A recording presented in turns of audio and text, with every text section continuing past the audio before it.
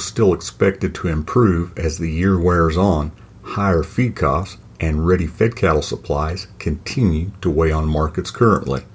Coming up on your weekly Calf News Price Point, presented by Cattle Current's Wes Ishmael.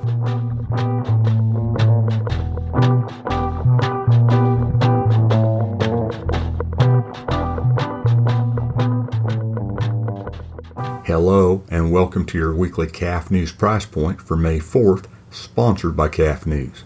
I'm Wes Ishmael. Negotiated cash-fed cattle prices disappointed again last week, especially when considered against extraordinarily high wholesale beef values. Live prices were steady to $2 lower in the Southern Plains at $118 to $119 a hundredweight, $1 to $2 lower in Nebraska at $119 to $120, $2 lower in Colorado at $119, and $2 to $3 lower in the Western Corn Belt at $119. Dress trade was $1 to $2 lower in Nebraska and the Western Corn Belt at $190 to $191. The average 5-area direct-fed steer price was $118.89 a hundredweight on a live basis, which was $2.47 less than the previous week. The average steer price on the beef was $1.67 less at $190.44. Chalk up much of the stagnant price environment to plenty of fed cattle supply relative to available packing capacity. In part, the ample supply has to do with residual impacts from the pandemic and February's winter storm, says Daryl Peel, Extension Livestock Economist at Oklahoma State University, in his weekly market comments. In both cases, cattle got backed up and cattle feeders continue trying to regain currentness. Week to week on Monday, live cattle futures closed an average of 54 cents lower across a range of 17 to 97 cents lower, except for an average of 29 cents higher in two contracts. As for those wholesale prices, choice boxed beef cutout value was $14.10 higher week to week on Monday afternoon at $299.30 a hundredweight. Select was $9.44 higher at $283.79. In his weekly market comments, Andrew P. Griffith, agricultural economist at the University of Tennessee, points out that choice box beef prices increased nearly 29% in a month and a half, with data suggesting the increase is demand-driven as the economy continues to reopen, consumers return to restaurants, and food service expands. As well, he says there's a surge in demand from retailers gearing up for the looming Memorial Day weekend.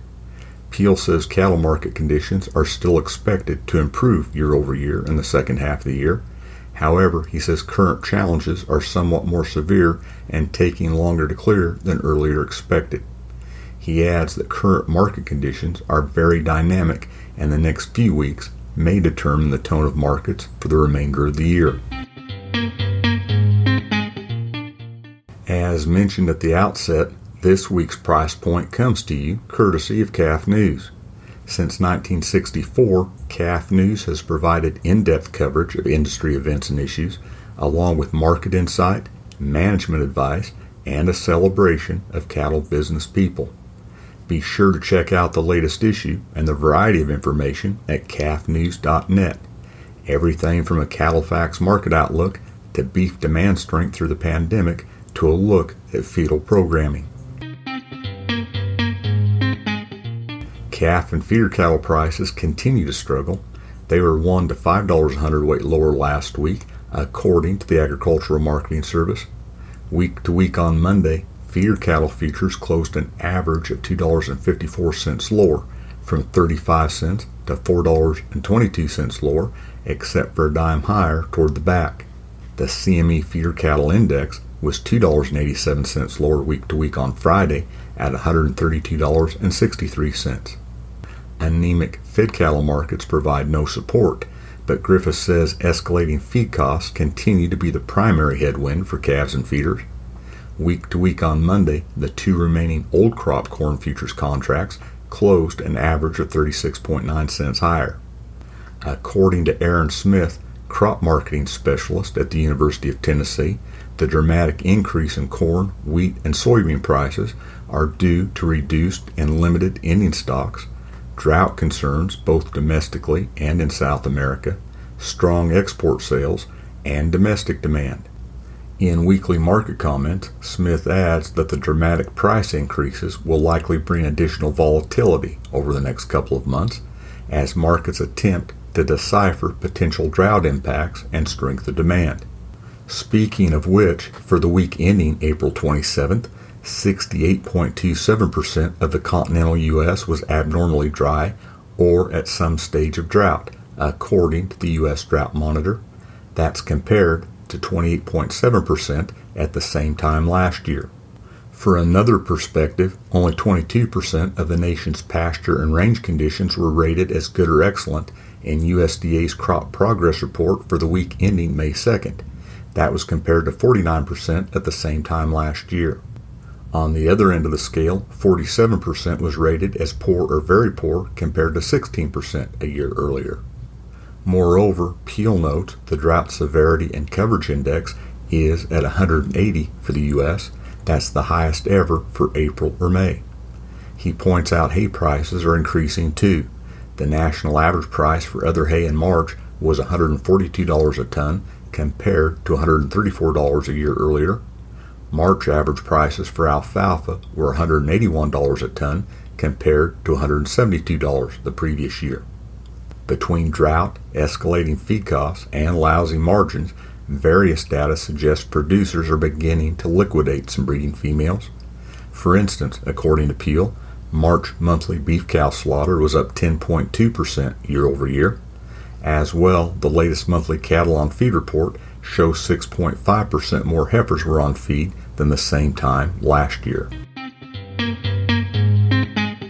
Another bit of news to keep an eye on as it relates to feed costs and competing meats has to do with African swine fever in China.